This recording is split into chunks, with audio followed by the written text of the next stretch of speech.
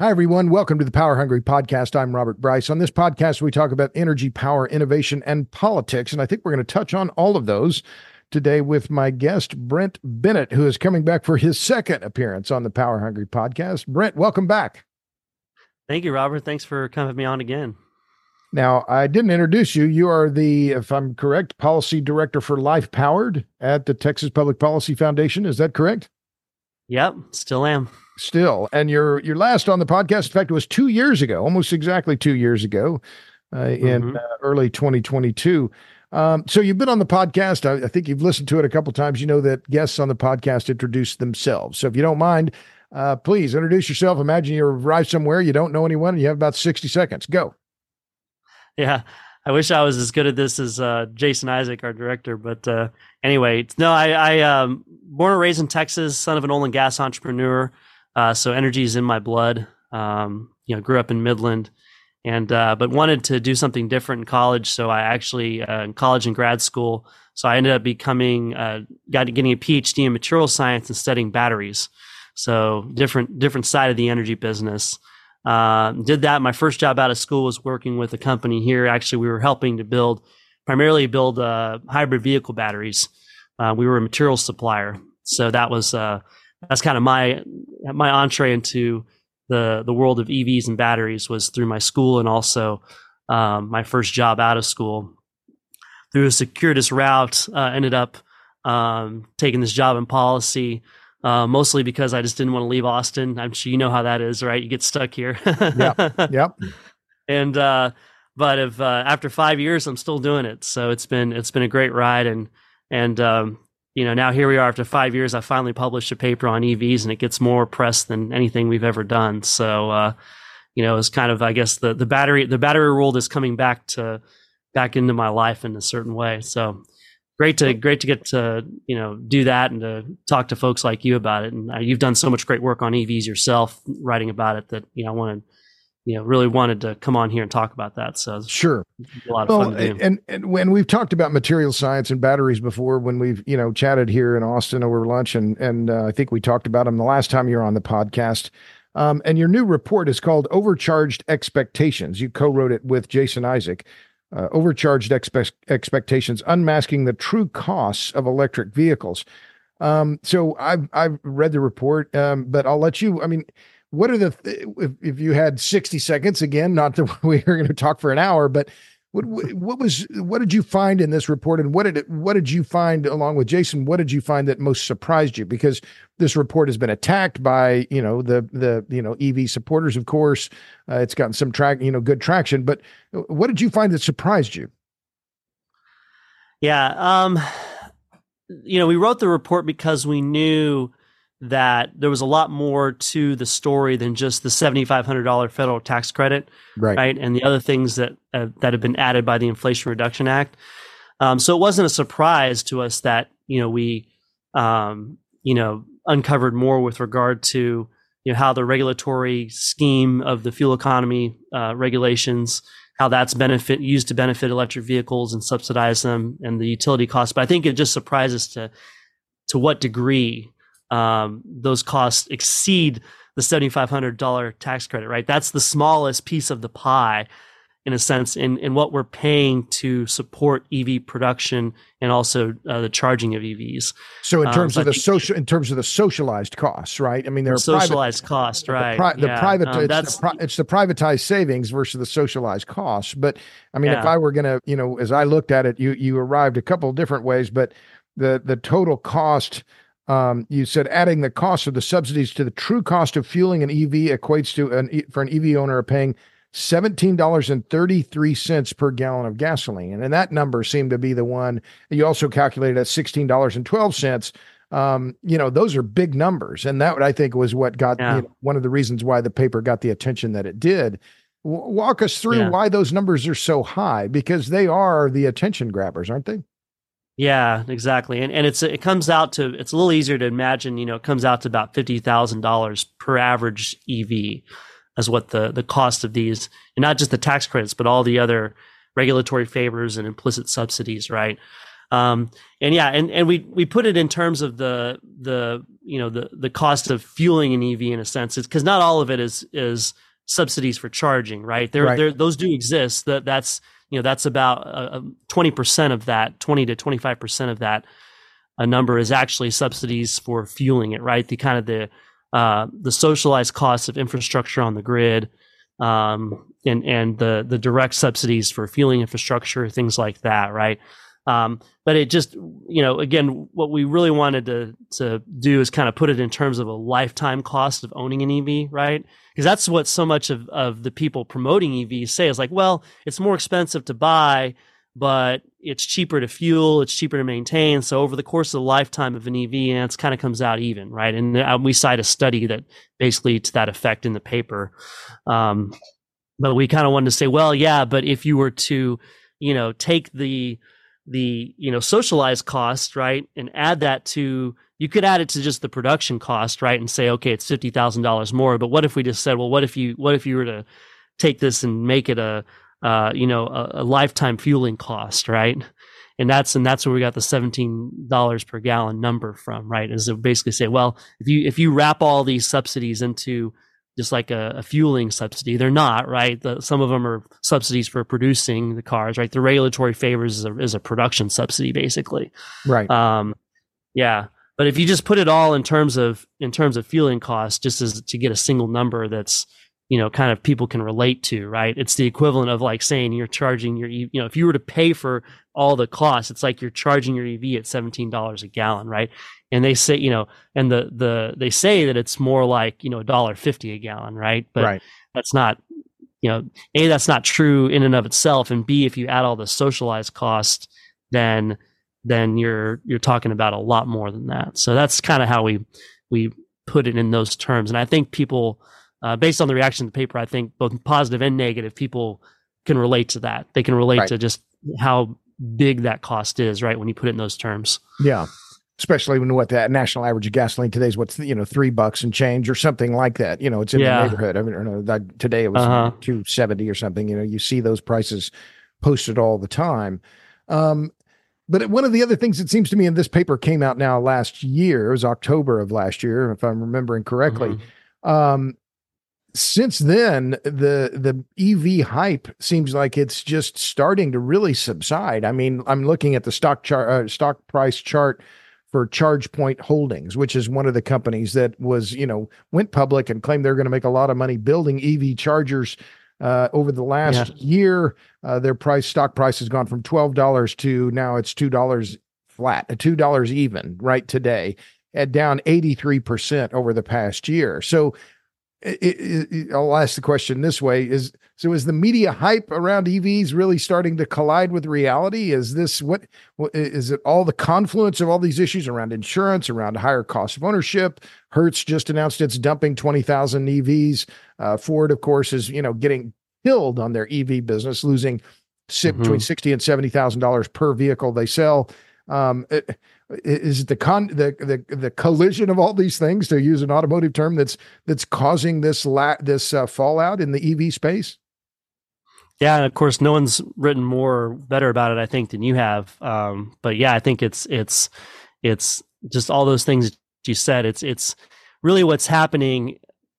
Traditionally, we want good public policy comes after technology, right? So, for example, if you look at the Clean Air Act or the original fuel economy standards, right? Those were designed to say, okay, we're only going to implement regulations that are based on known technology, existing technology, right? We're not going to use the regulations to try and force technology, right?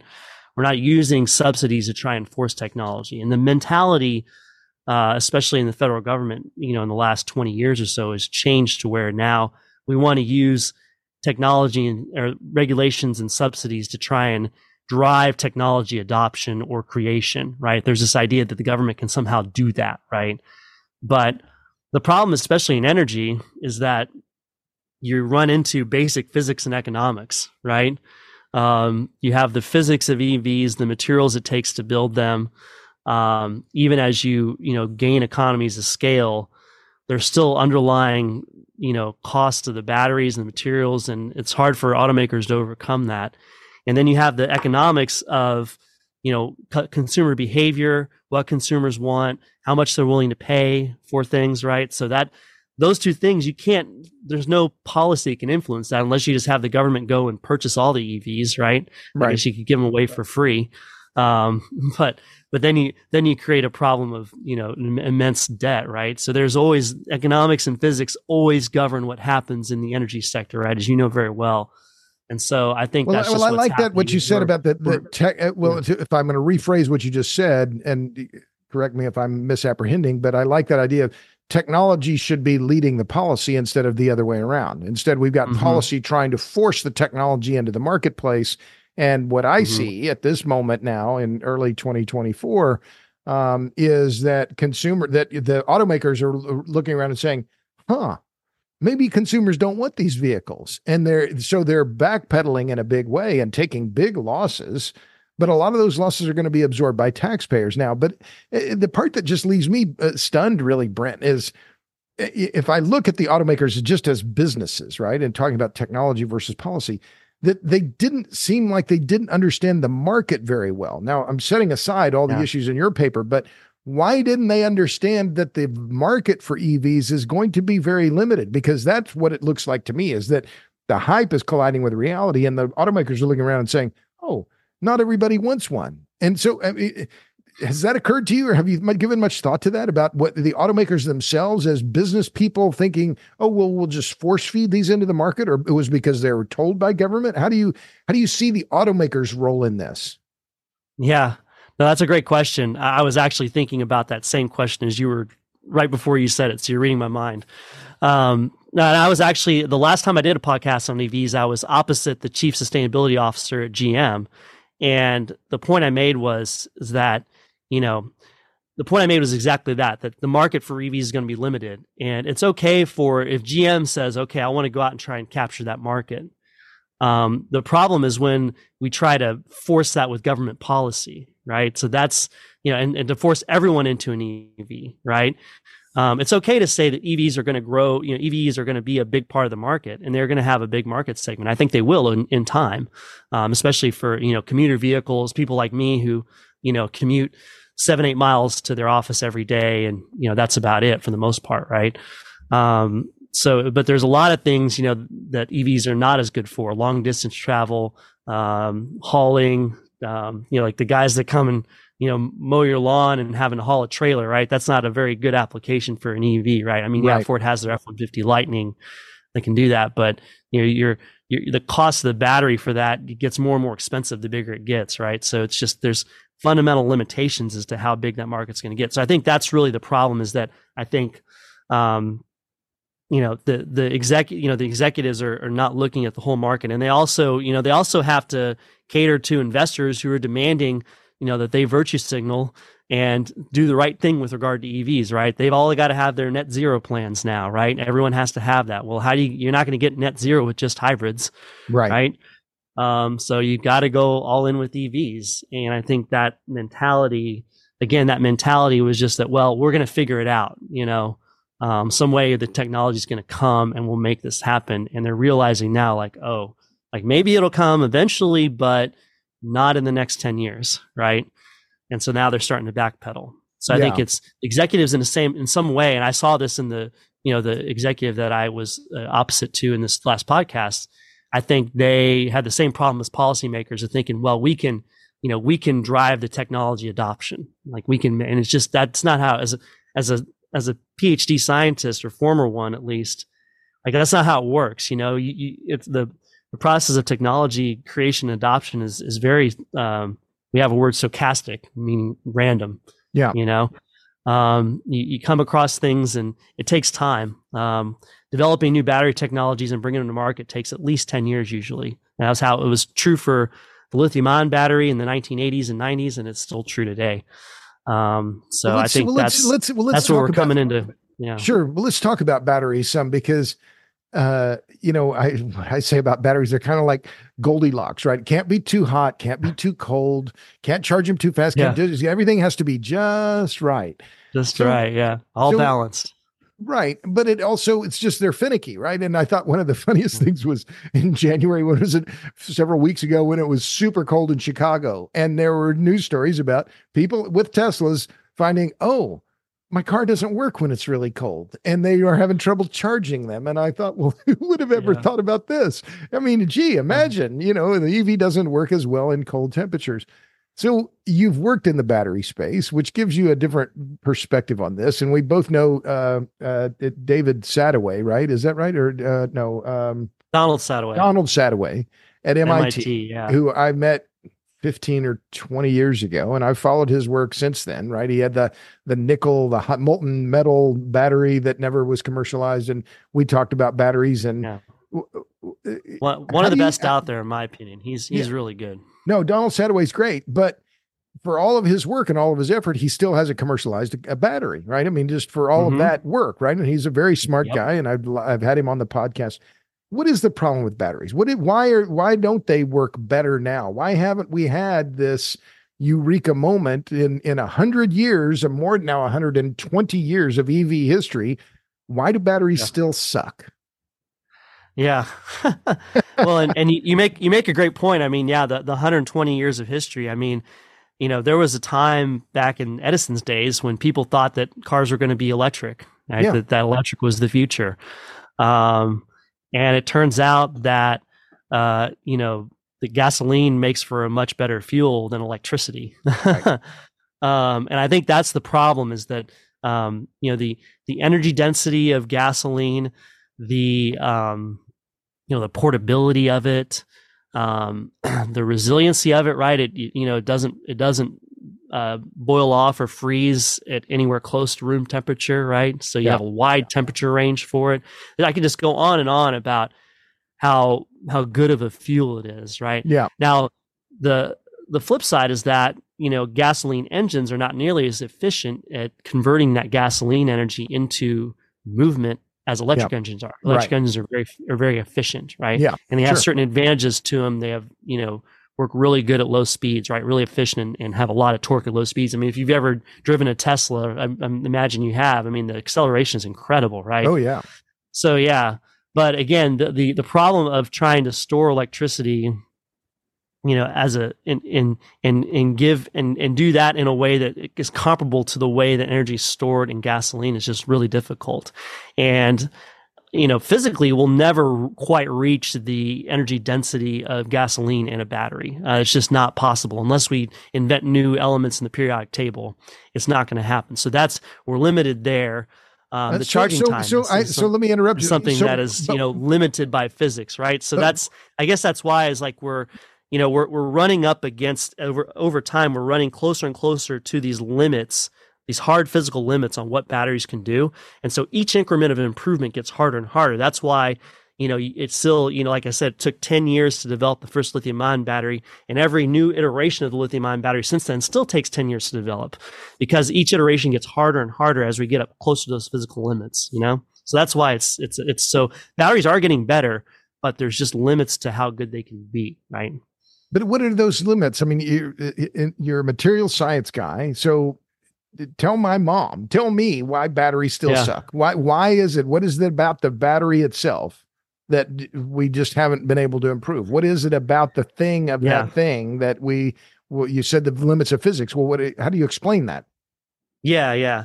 Well, I mean, and you talk a lot about power density. I know you have a whole talk about that, but really it's two things. One is how much energy can you get into the battery, right? So that's limited by the materials that you can use, right? There's only so many electricity that you can pump into a battery and store it there in the form of chemical bonds, right? And there are only a few, and to follow up on your idea on the periodic table, there are only a few metals that are efficient at that, or that are useful for that process, right? So as Sadoway says, you've got what did he call it, an assay, right? You can assay the periodic table to see which ones are the ones that are likely to be good. So you have a limited number of elements that you can work with to make the battery, right? And it's a very few specific metals, and lithium is one of them, right? And so that's right. I mean, and lithium's the lightest metal in the periodic table, so we're not going to get any lighter than that. Now we can use like sodium or aluminum that have some other properties that make them better. They're more stable. and particularly aluminum, you can maybe charge your battery faster, but you're not going to get any lighter or more energy dense than what you get from lithium. Like that's it, right? Gotcha. It's the lightest element out there, and so yeah, there's only so many electrons that you can store in a lithium compound, right? So that's the energy density limit, and then also the power density limit is how fast can you pull those out, right? So you can only break bonds so quickly and pull electricity out so quickly, or put it in, right? Right. So and oftentimes those two things are counter to each other. If you can store more energy in a battery, but a lot of times in order to do that, you have to give up charging time, because you have to make the battery thicker. You have to change the design. There's just those two things, kind of energy density and power density, kind of work against each other. And so again, like, we can make nowadays batteries that are more energy dense than what exists in commercial developed, right? I can go in the lab and make one, right? But it's not going to charge. It's going to have to charge really slow, right? Or I can make a battery that charges really fast. Heck, a capacitor, which is just two metal plates basically that hold charge between them. We use capacitors in electric cars nowadays to help accelerate, to get that real quick charge out of them, right? Right. Like those are really good at charging and discharging really quick, but again, they don't hold a lot of energy. Right. So I like the way you talk about that yang, is about to be balanced. Right. So it's I was going to say yin and yang, the choreography, or the balance between energy density and power density, and you're going to have trade-offs if you go too far one way or too far the other way. And so now there's talk. We're improving both, but again, it's at a very that the rate of improvement, it gets harder and harder each step, because you run up against there's physical limits to how much energy you can store. There's physical limits to how fast you can pull it out, right? So that's I think we're improving those things, but each step of improvement gets harder than the last one, and so it's fundamentally just a slow process, and it always will be. And that is due, as you talked about before, about the limits of the physics and breaking the chemical bonds and putting them back, and the charge recharge, all those things that are colliding in a battery pack that for an automobile weighs 1,000 pounds, and it doesn't matter. Yeah. That's the other part that Jesse Ausubel calls them Soviet cars, right? And he had a funny idea about it. Well, it's that, and he made that point because he said, well, look, whether they're full or empty, they weigh the same. Right. So it doesn't matter. Oh, well, they're fully charged. It weighs 1,000 pounds. They're empty. They weigh 1,000 pounds. He has a great way with words. Yeah. But I just thought that was an interesting way to think about the vehicle itself as a thing, right? That you've got this burden of weight that is just part of the characteristics of the battery itself. Whereas with jet fuel or gasoline, you're just burning it, right? The vehicle, the plane is getting lighter the further you go, right? And it's not in the overall weight of given, it's 6.5 pounds a gallon, something like that for gasoline, but the equivalent weight in batteries of that gallon of gasoline is massive. I don't know what the multiple is, what volume or on a gravimetric density basis, 40x, something like that. Yeah, 40 to 100x lower for batteries versus gasoline, right? So, yeah, and you've got to haul that weight around with you everywhere, So that's the thing. That's why, Teslas weigh 1,000 to 1,500 pounds more than your comparable sedan, right? Right. And so that's an efficiency loss. Our new colleague, Mark Mills, at the foundation, he has a great paper about the environmental impacts of EVs, or the lack of environmental benefits, right? That's one of the things he talks about is that, there's not just, there's the embodied emissions in making the battery in the car, right? That there's a lot of emissions that go into that and energy that goes into that. Right. But then also, yes, you're using electricity, right? So there's no emissions at the vehicle, and your electric motor is very efficient, but on the back end, but you're hauling a lot of weight around, right. And so that takes a lot of energy. That energy is coming from a power plant somewhere else that is likely burning fossil fuels, unless you're in like the Pacific Northwest where you have hydro. That's likely burning fossil fuels. So there's a lot of emissions there, and your energy benefit from the efficiency of your electric motor is somewhat lost from the fact that you're hauling a lot of weight around, and you're having to burn some kind of fuel back here and transmit it into the car, before you actually turn that into motion, right? So there's not really a lot of efficiency gain in the whole system, Right. right? Even though electric motors are very efficient. And so the environmental impact is basically a wash in the end. You look at carbon emissions, you look at, particulate emissions and other things. It's sort of a wash. And that's, yeah. Well, and as I looked at your paper, and I thought, okay, well, so I've written about EVs now for 15 years or so, and just been a skeptic all the way, right? Because of one, the long history, and I published it on my Substack, and I think you saw it, but it was just and testified before the Senate. Look, the Los Angeles Times was talking about this in 1901, right? There's nothing new under the sun. But as I read your paper, and I don't, this is just an observation, not a criticism. You don't even mention China. So we have the Chinese supply chains. You're talking about the subsidies and the costs, societal costs, socialized costs. Mill's work is on mining and upstream issues around the metals and the inputs, right? So there are all these different facets of the EV, the network system, the network of networks, right, that is required to produce them and then deliver them and so on. And it's an incredibly complex set of issues that are colliding right there in this one kind of iconic now idea around, we're just going to electrify transportation. We're going to electrify everything. As you look back at this now and you look at, the media coverage of your report and, your history in batteries and dealing with this, why has there been so much media hype around this? And second, why do, I'm going to say, the Democrats and this administration, why are they so in love with this idea of the EV? What is it about the thing that they're so attracted to? Yeah, like it's kind of almost, it's almost religious, right? In the way that there's this attachment to it, despite, like I said, the data that's out there that, even in terms of achieving the net zero goals, right, which is ostensibly the purpose, right, of EVs, that that they probably aren't going to make a huge dent. I mean, you're only talking, probably passenger cars make up, roughly 10 to 15% of all of our carbon emissions, and if we can electrify all of that, that would be a darn near a miracle. Right. Not to mention heavy duty transportation, trains, airplanes, ships, all the other stuff. Right. So yeah, it's that's a great question that I've never really thought about, is like, why is, like, with wind and solar, I think we could talk about that as kind of the religious fascination behind that, which is that there's this, there's the renewable nature of it, right? Like there's a very strong ideology going back to, the early part of the 20th century and the start of the Industrial Revolution, that somehow there's something unnatural about our use of fossil fuels. Right. And because we're burning them and we have to constantly replenish them, we're eventually going to run out. And that, so therefore they have in the long run, they're bad for the environment because of that. Right. That was long before climate change became an issue. Climate change is in a way, I think, an issue that was created to feed the ideology that already existed, right? Once we solved the problems of particulate pollution and things like that, then climate change became a big issue.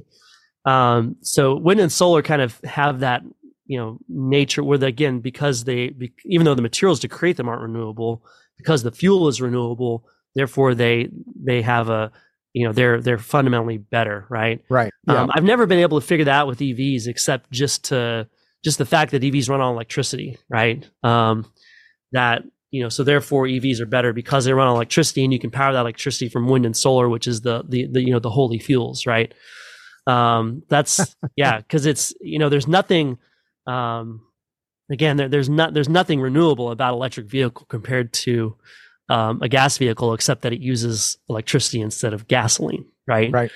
Otherwise, the components are mostly the same, except for the engine and the battery, right? Yeah. And certainly, and nobody fools themselves that batteries are renewable, right? I mean, we can recycle, granted, I think we're going to get a lot better at recycling them. I mean, lead acid batteries, your car starter battery, 95% of that is recycled. Yeah. The plastic, the lead, everything. I think we'll get there with lithium ion batteries eventually. It's a lot harder problem to solve than lead acid. You can't just melt the plates down and, Right. and then reform them the way you do with lead acid. But I think we'll get there eventually. I actually had a conversation recently with a guy in Indiana who's working on this right now. He's got a really cool technology for taking lithium and other metals out of batteries and all kinds of stuff, magnets. They recycle rare earth magnets. But it's still going to take a ton of mining to do this. So yeah, my long-winded answer there is to say that I don't really have an answer for why the religious attachment to EVs, versus, for example, if we went to hybrids, suppose we had a policy of subsidizing hybrids to the degree that we subsidize EVs these days. Hybrids get $2,500 tax credit roughly. That's about it. Yeah. They don't get fueling subsidies the way that EVs get charging subsidies. They don't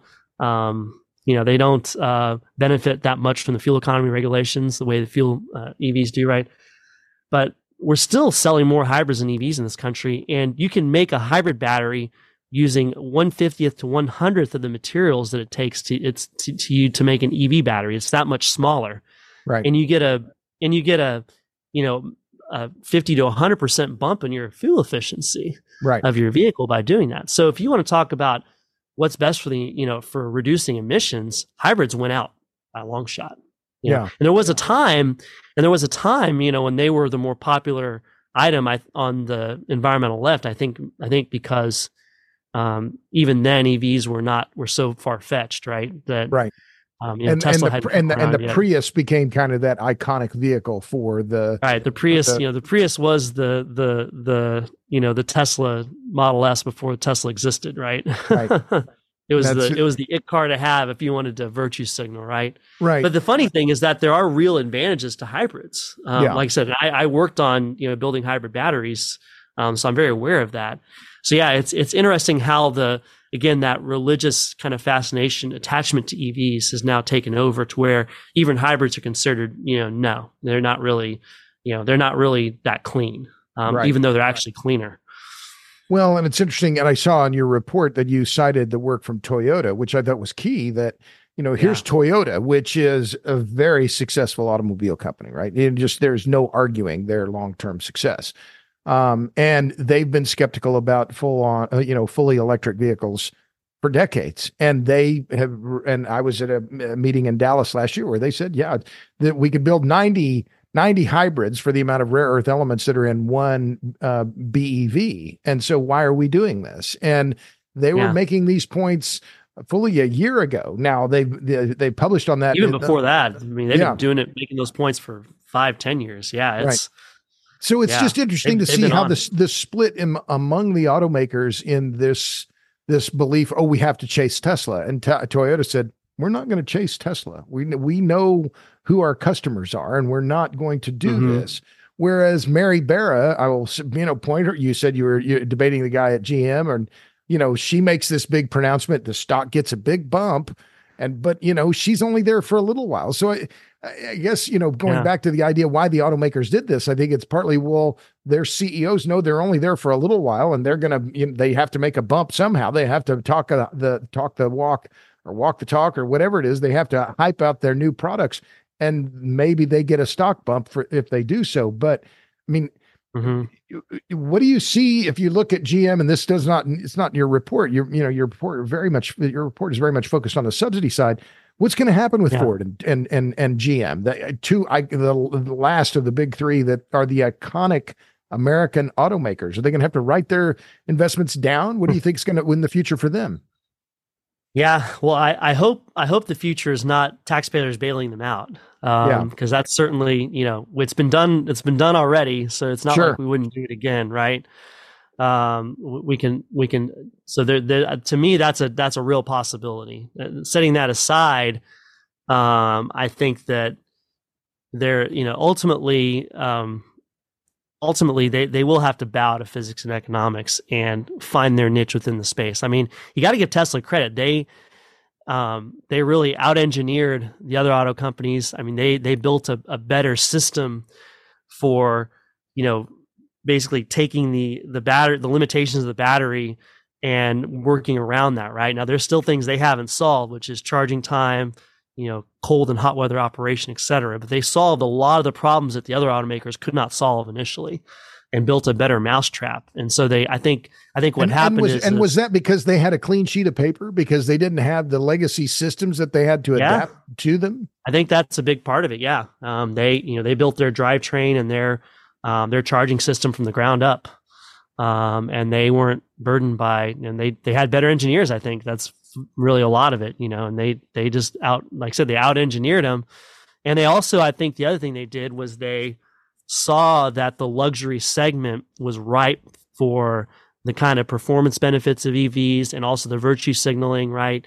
And so that I think that they very smartly went after that first. Now they're trying to dip down now because they're running out of room too, right? Their sales growth is slowing.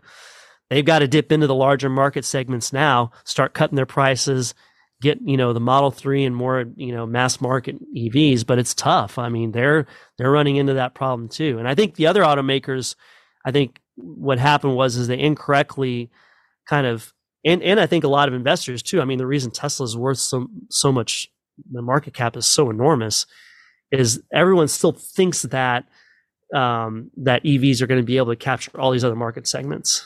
Right. And I think what you and I, as students of physics and economics, and who have, even though we're not in the car business, we've been at this a long time, longer than some, people in the car business have been at it, can see the trends and say, yeah, there's going to be limits to this. And I don't think, a lot of people still understand that, right? That there's limits to what the usefulness of EVs. So I think that's just where they got. So I think they'll eventually have to bow to physics and economics. And can they do that soon enough and readjust their businesses in a way that they can survive and doesn't, require us to bail them out, Right. And will public policy also, I mean, that's the other thing too. I mean, public policy that's kind of one of the premises of my paper, is that our policies are going to force them into bankruptcy. If they, if we don't adjust, right?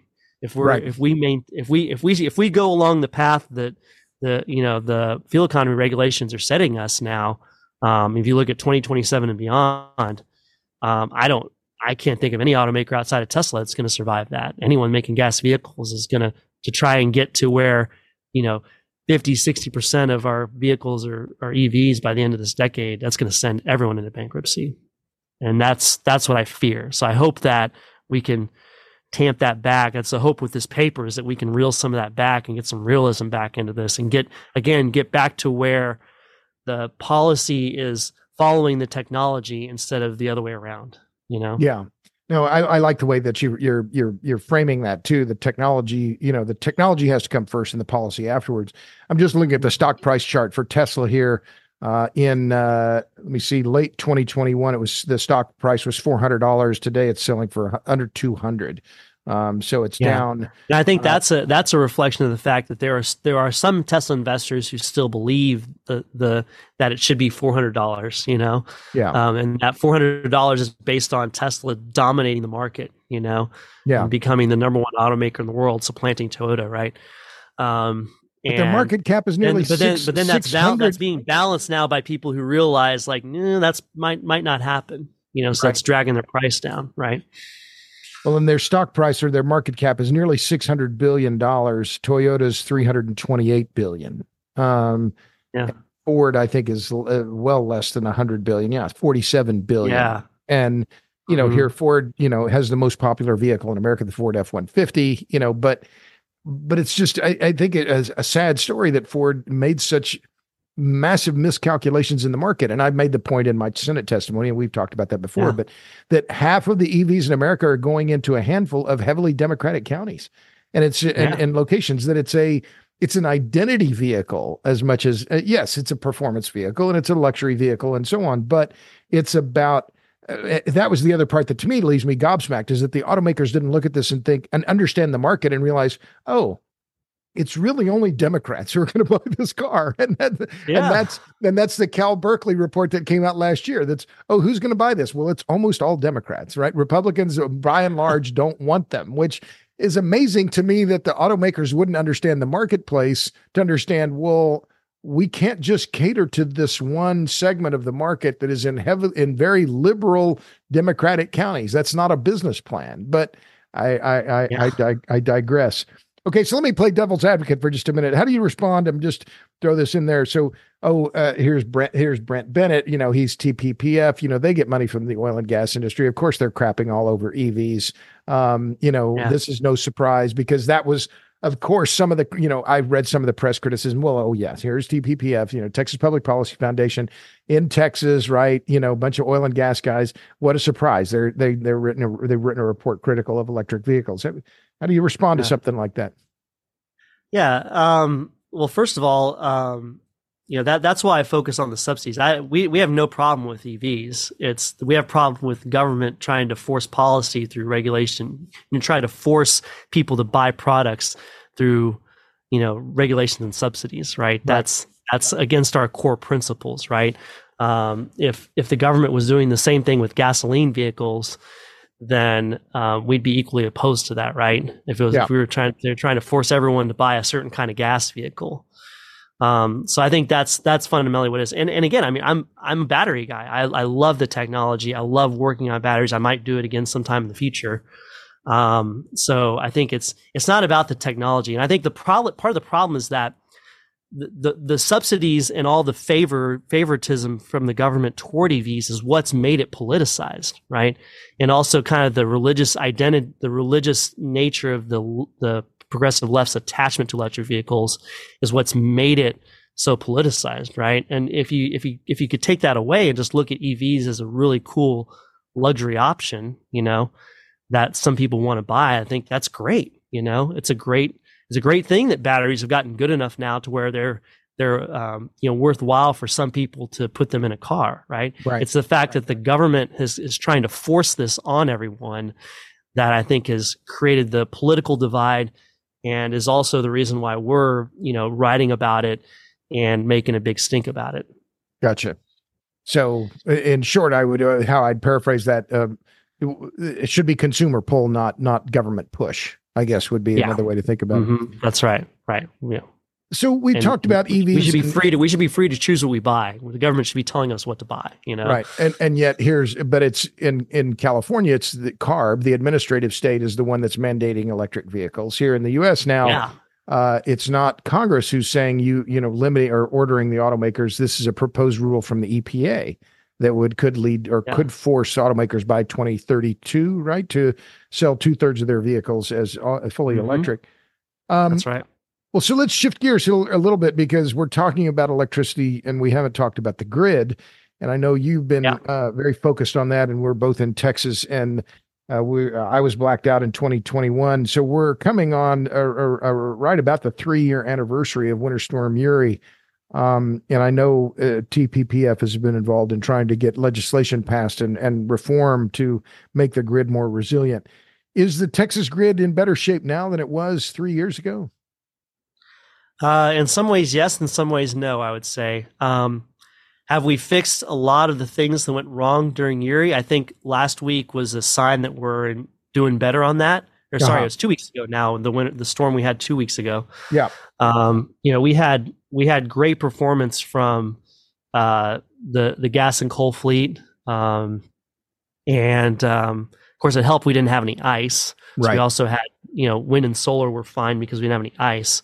But we had, basically as good a performance 2 weeks ago as we do out of the fleet during the summer. And so that's a really good sign. Now, granted, it was 10 degrees warmer than during Winter Storm Uri, and we didn't have any snow or ice to speak of. Yeah. Now, my flight through Houston got canceled on that Monday because they closed the airport, but that's just Texas being Texas. Yeah. Right. Yeah. The power plants are running fine. So I think that. A lot of that, I think, is being solved, and that's credit to everyone in the industry for working on that and doing it. But the market is still broken, and we haven't really we've barely added any net new dispatchable capacity. And by dispatchable, I mean gas, coal, and to some extent batteries are dispatchable. Barely any since the storm. Meanwhile, we've had winter demand growth. I mean, we're probably at least 7-8% higher demand than we were 3 years ago. Right. It's growing at winter demand is growing faster than summer demand, really. Yeah. It's growing at a rate of like 3 to 4% a year. And So that's because of the heavy reliance on electric heating in yes, Texas, right? Versus gas heating, right. correct? Uh-huh. Yeah. Yeah. Yeah. And I was just reading about, how heat pumps are becoming more efficient, and I sure hope they are, because, we're basically, most of the new houses in Texas are being built using electric heat pumps. Right. So my old 40-year-old house has gas, and I'm happy for that. But, such as it is, we're moving toward electrifying. The oil and gas industry here is electrifying so many things, and demand out in West Texas is growing dramatically. Right. So that demand growth. So if we didn't have demand growth, I'd say, okay, we can kind of live with what we've got. But the fact is, we've got demand growth, dramatic demand growth, and all we're doing is adding wind and solar. Right. So guess what happens? This summer and just 2 weeks ago, we had what the key metric is what we call net demand or net load, which is to say what your total demand is minus your wind and solar output. We set a new summer record back in September. Well, actually in August and in September, compared to what the old record was set in 2019, which was the last time we had an energy emergency, except for Uri, was in 2019, was in August 2019. So in that 4 years, we had 10 gigawatts of wind and 15 of solar added. And yet that net demand, which is the key metric to determine how much gas and coal you need, right? Because that's basically how you balance the rest of the system. That was higher in 2023 than it was 4 years prior, right? So despite this massive addition of wind and solar, we still need more dispatchable capacity than what we had 4 years ago. And again, this past week, we almost broke that record again 2 weeks ago. And it was in the winter. And I think the record will again be broken in the winter because all the solar we're adding doesn't help in the winter, right? So that record, the last 2 weeks ago, it was at 8 a.m. There was no sun. Basically, the sun was just coming up. Right. So I think, and we were at about 75 gigawatts of demand, right? It was something like that, 75, right. 77, something like that. It was about 77, 78, and we had about 8 or 9 of wind, and so we were just below 70 and no solar. So we were just below 70 in net demand, and that 70 gigawatt mark is kind of where our dispatchable fleet can operate at. And so if we start to go above that consistently, then we're going to run into trouble. And again, I think because of how fast winter demand is growing, because we're not doing anything other than really building solar and some wind, that's going to be a bigger and bigger problem. So again, we fixed a lot of the things that went wrong in Uri, but we didn't fix the market. And the market is eventually going to catch up to us to where even a storm like last week is going to result in pretty big outages just because we don't have enough capacity. It's not that the capacity we have isn't working, it's that we just don't have enough. And so I think Uri, in a way, was kind of the ghost of Christmas future, and this storm a couple weeks ago is also a sign that, unless we fix that problem, then it's going to come back to bite us a few years down the road. So, maybe not need to buy a generator right now, but put it on your list 3 years from now. Start saving for one, and let's hope in the meantime we can get some more real market reform. I mean, the PUC just put out a document last week talking about how all the things that they've done since Winter Storm Uri, and it's like, yeah, okay, these are all good things, but I don't see market reform on there at all. I don't see anything to counteract the impact of the federal subsidies on our market. So the market reform? Well, so briefly, what do you mean? And when you say market reform, what are the things that need to be fixed there? Because we've talked before, and you mentioned the federal subsidies, the investment tax credit, the production tax credit. Those are the reasons that so much solar and wind is being built, right? I mean, follow the money. Why would you build anything else if you're going to get so much federal money to build solar and wind? You'd be maybe not an idiot, but not a very sharp guy if you're going to build gas or something else that's not going to give you those same kind of incentives. So, what is the market reform that you think needs to happen here? Yeah, and I think the problem is that so far with what's been talked about and proposed for the most part, even from the PUC, is that we're basically trying to solve the problem of not having enough dispatchable generation, right? Like that's kind of how everyone thinks of the problem. You hear all our politicians kind of how they talk about it, right? And what I described was kind of why people do think of it that way because they see like, oh, hey, we need more dispatchable generation. Like, let's go subsidize gas to try and solve that problem, basically, right? But the reason that problem exists is because we're overbuilding wind and solar because of the subsidies, right? Right. That's so that people need to make that leap of saying, look, there's so much money. There's only so much money in the market, right? We're paying, you pay your electric bill every month. That goes out to all the resources that are providing that electricity, right? And if you're subsidizing wind and solar, that's basically giving them a bigger piece of that pie than what they ordinarily would have, right? Without the subsidies. Right. And so I'm not saying the pie would be zero without the subsidies, but it would not be nearly as big as it is now, right? And so until we basically solve that problem of overbuilding wind and solar, then we're always going to be chasing our tail with having to subsidize dispatchable generation to keep up, right? We're already doing it in a lot of indirect ways. We're running out of time. I could go on forever about all the extra costs that are being imposed on the system right now. Talk about why your electric bill is going up, these days, right? But the fact is that that's the fundamental problem, is that we're subsidizing these resources that provide very little capacity value. And so then we still have to find other ways to subsidize the gas generation that's needed to back them up, right? We're building two systems in a way. And unfortunately, that's, because we're not addressing the subsidies by essentially making wind and solar provide dispatchable capacity and correcting for the subsidies, right? We're falling into the same trap as California is. Yeah. Of, again, by failing to address that problem, then we need to pour money into this other side of the equation to keep the lights on, right? And so unfortunately, it's, our future is either more blackouts or a lot higher bills until we get the wind and solar fleet right sized and get it to function in a way that actually helps the grid instead of just kind of riding on the whole system and not providing any real capacity value and the other things that gas and coal provide, fuel security, right? Right. So that's what I mean by market reform. Yeah. Well, it's interesting, we're talking about market reform because back when I wrote my first book, it was on Enron. And I remember interviewing a guy who was a former Houston natural gas guy, and he was looking at the electricity restructuring, as Ken Lay called it at that time. And he said, look, I don't see how this restructuring, how this deregulation of electricity is going to help the consumer.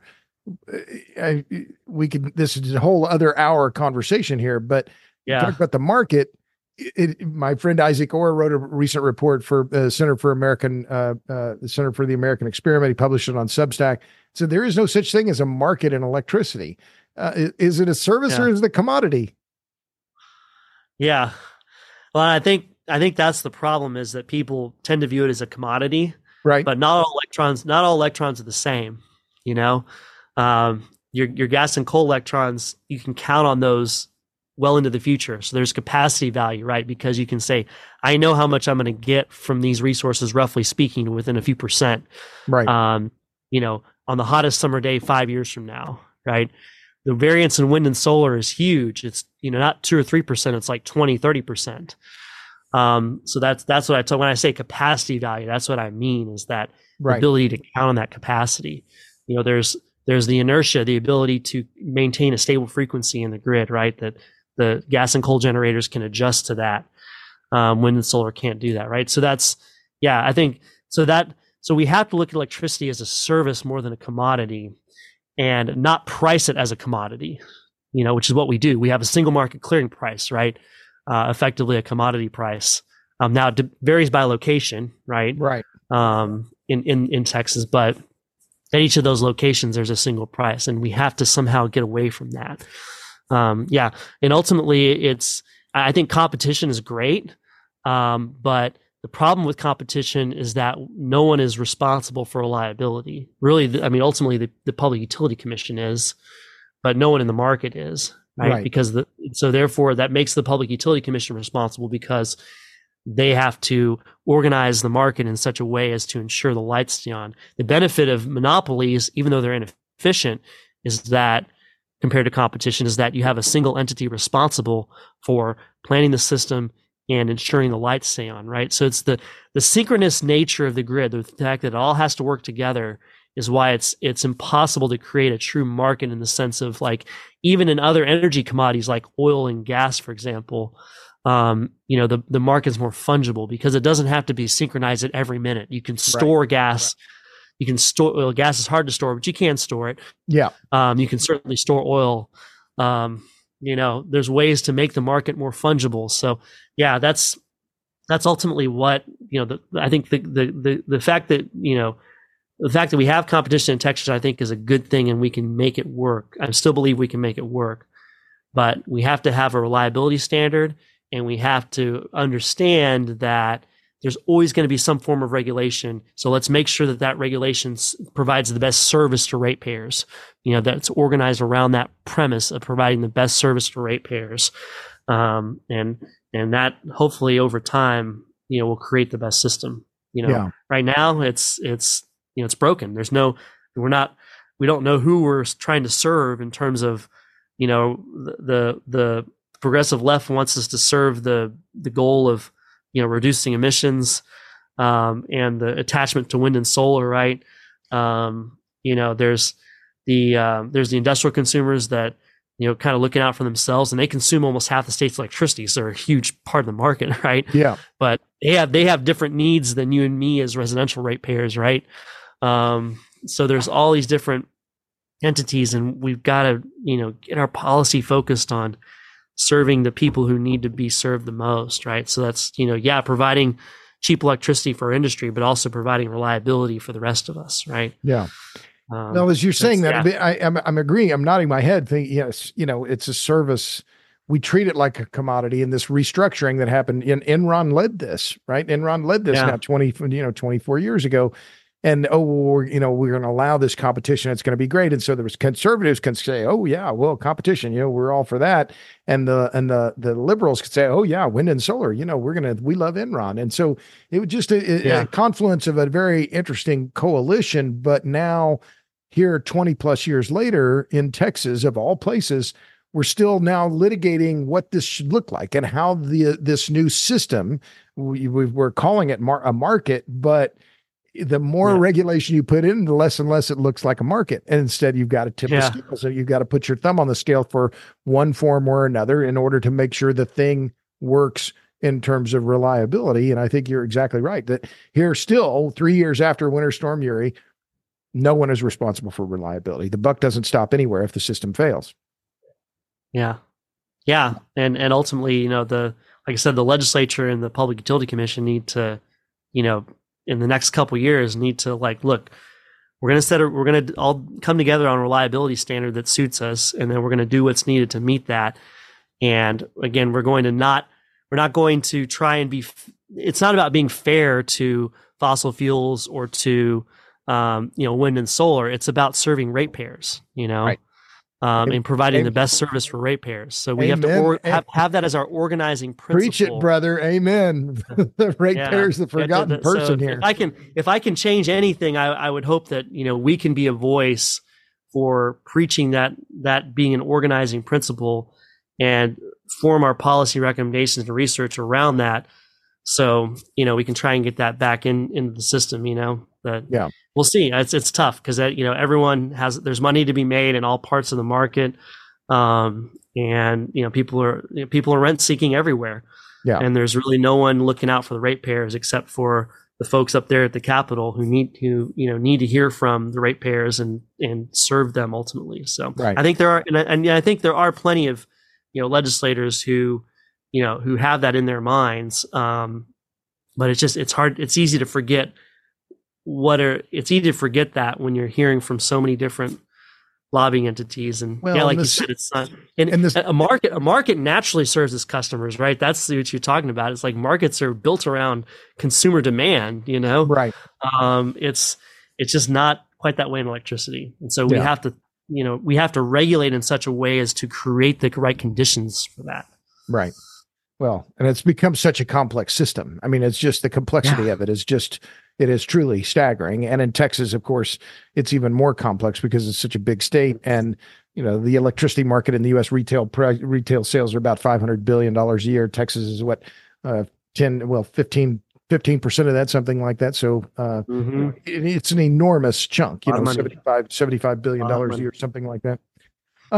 So Brent, you know, you've been on the podcast before, so you know I have two final questions I ask everybody, and I know you have a new baby, but nevertheless, what are you reading? What's on the top of your book pile these days?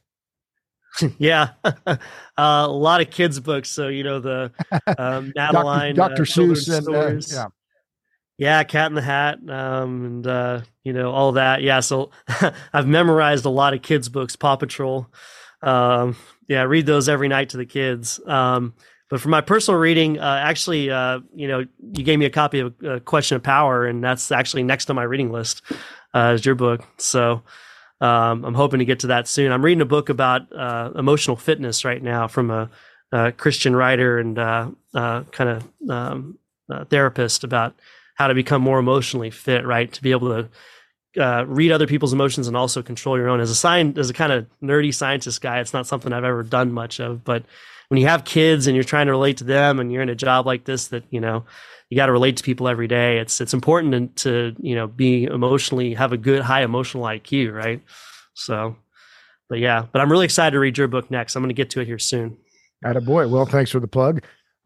So what gives you hope then, Brent? Last question. You look around the world, there are a lot of things that you can be pessimistic about. What gives you hope? Yeah, I know we just spent an hour complaining about public policy, right? I think what gives me hope is that, you know, people still want freedom, and people still want cheap, affordable, reliable energy. And that, in spite of the forces that are arrayed against freedom and affordable, reliable energy, people ultimately resist that, you know, and people don't for long accept authoritarianism. Eventually it does give way to freedom over time. And we've seen it throughout the course of human history. And I think, you know, even as freedom might ebb and flow in our country, that people are ultimately going to lean toward that. You're seeing in Europe now, the backlash against net zero and globalism now in Europe is starting to come to bear. And so I think that will, you know, I have a lot of faith in people always desiring those things. And that ultimately is going to, you know, in our own haphazard way, lead us toward, you know, making things better for our children and grandchildren than it was for us. So. Well, that's a good place to stop. My guest has been Brent Bennett. He is the policy director for Life Powered, which is an initiative of the Texas Public Policy Foundation. You can find his report that he wrote with Jason Isaac called Overcharged Expectations, Unmasking the True Costs of Electric Vehicles on the Texas Public Policy Foundation website. Brent, thanks for coming on the podcast again. This has been great fun. Thank you, Robert. Appreciate it. And thanks to all of you out there in podcast land for tuning into this episode of the Power Hungry Podcast. Tune out for the next one. It might be as good as this one. And if you're so inclined, give us a 5-star rating, recommend us, all that stuff on your favorite podcast channel. Okay, until then, see you next time.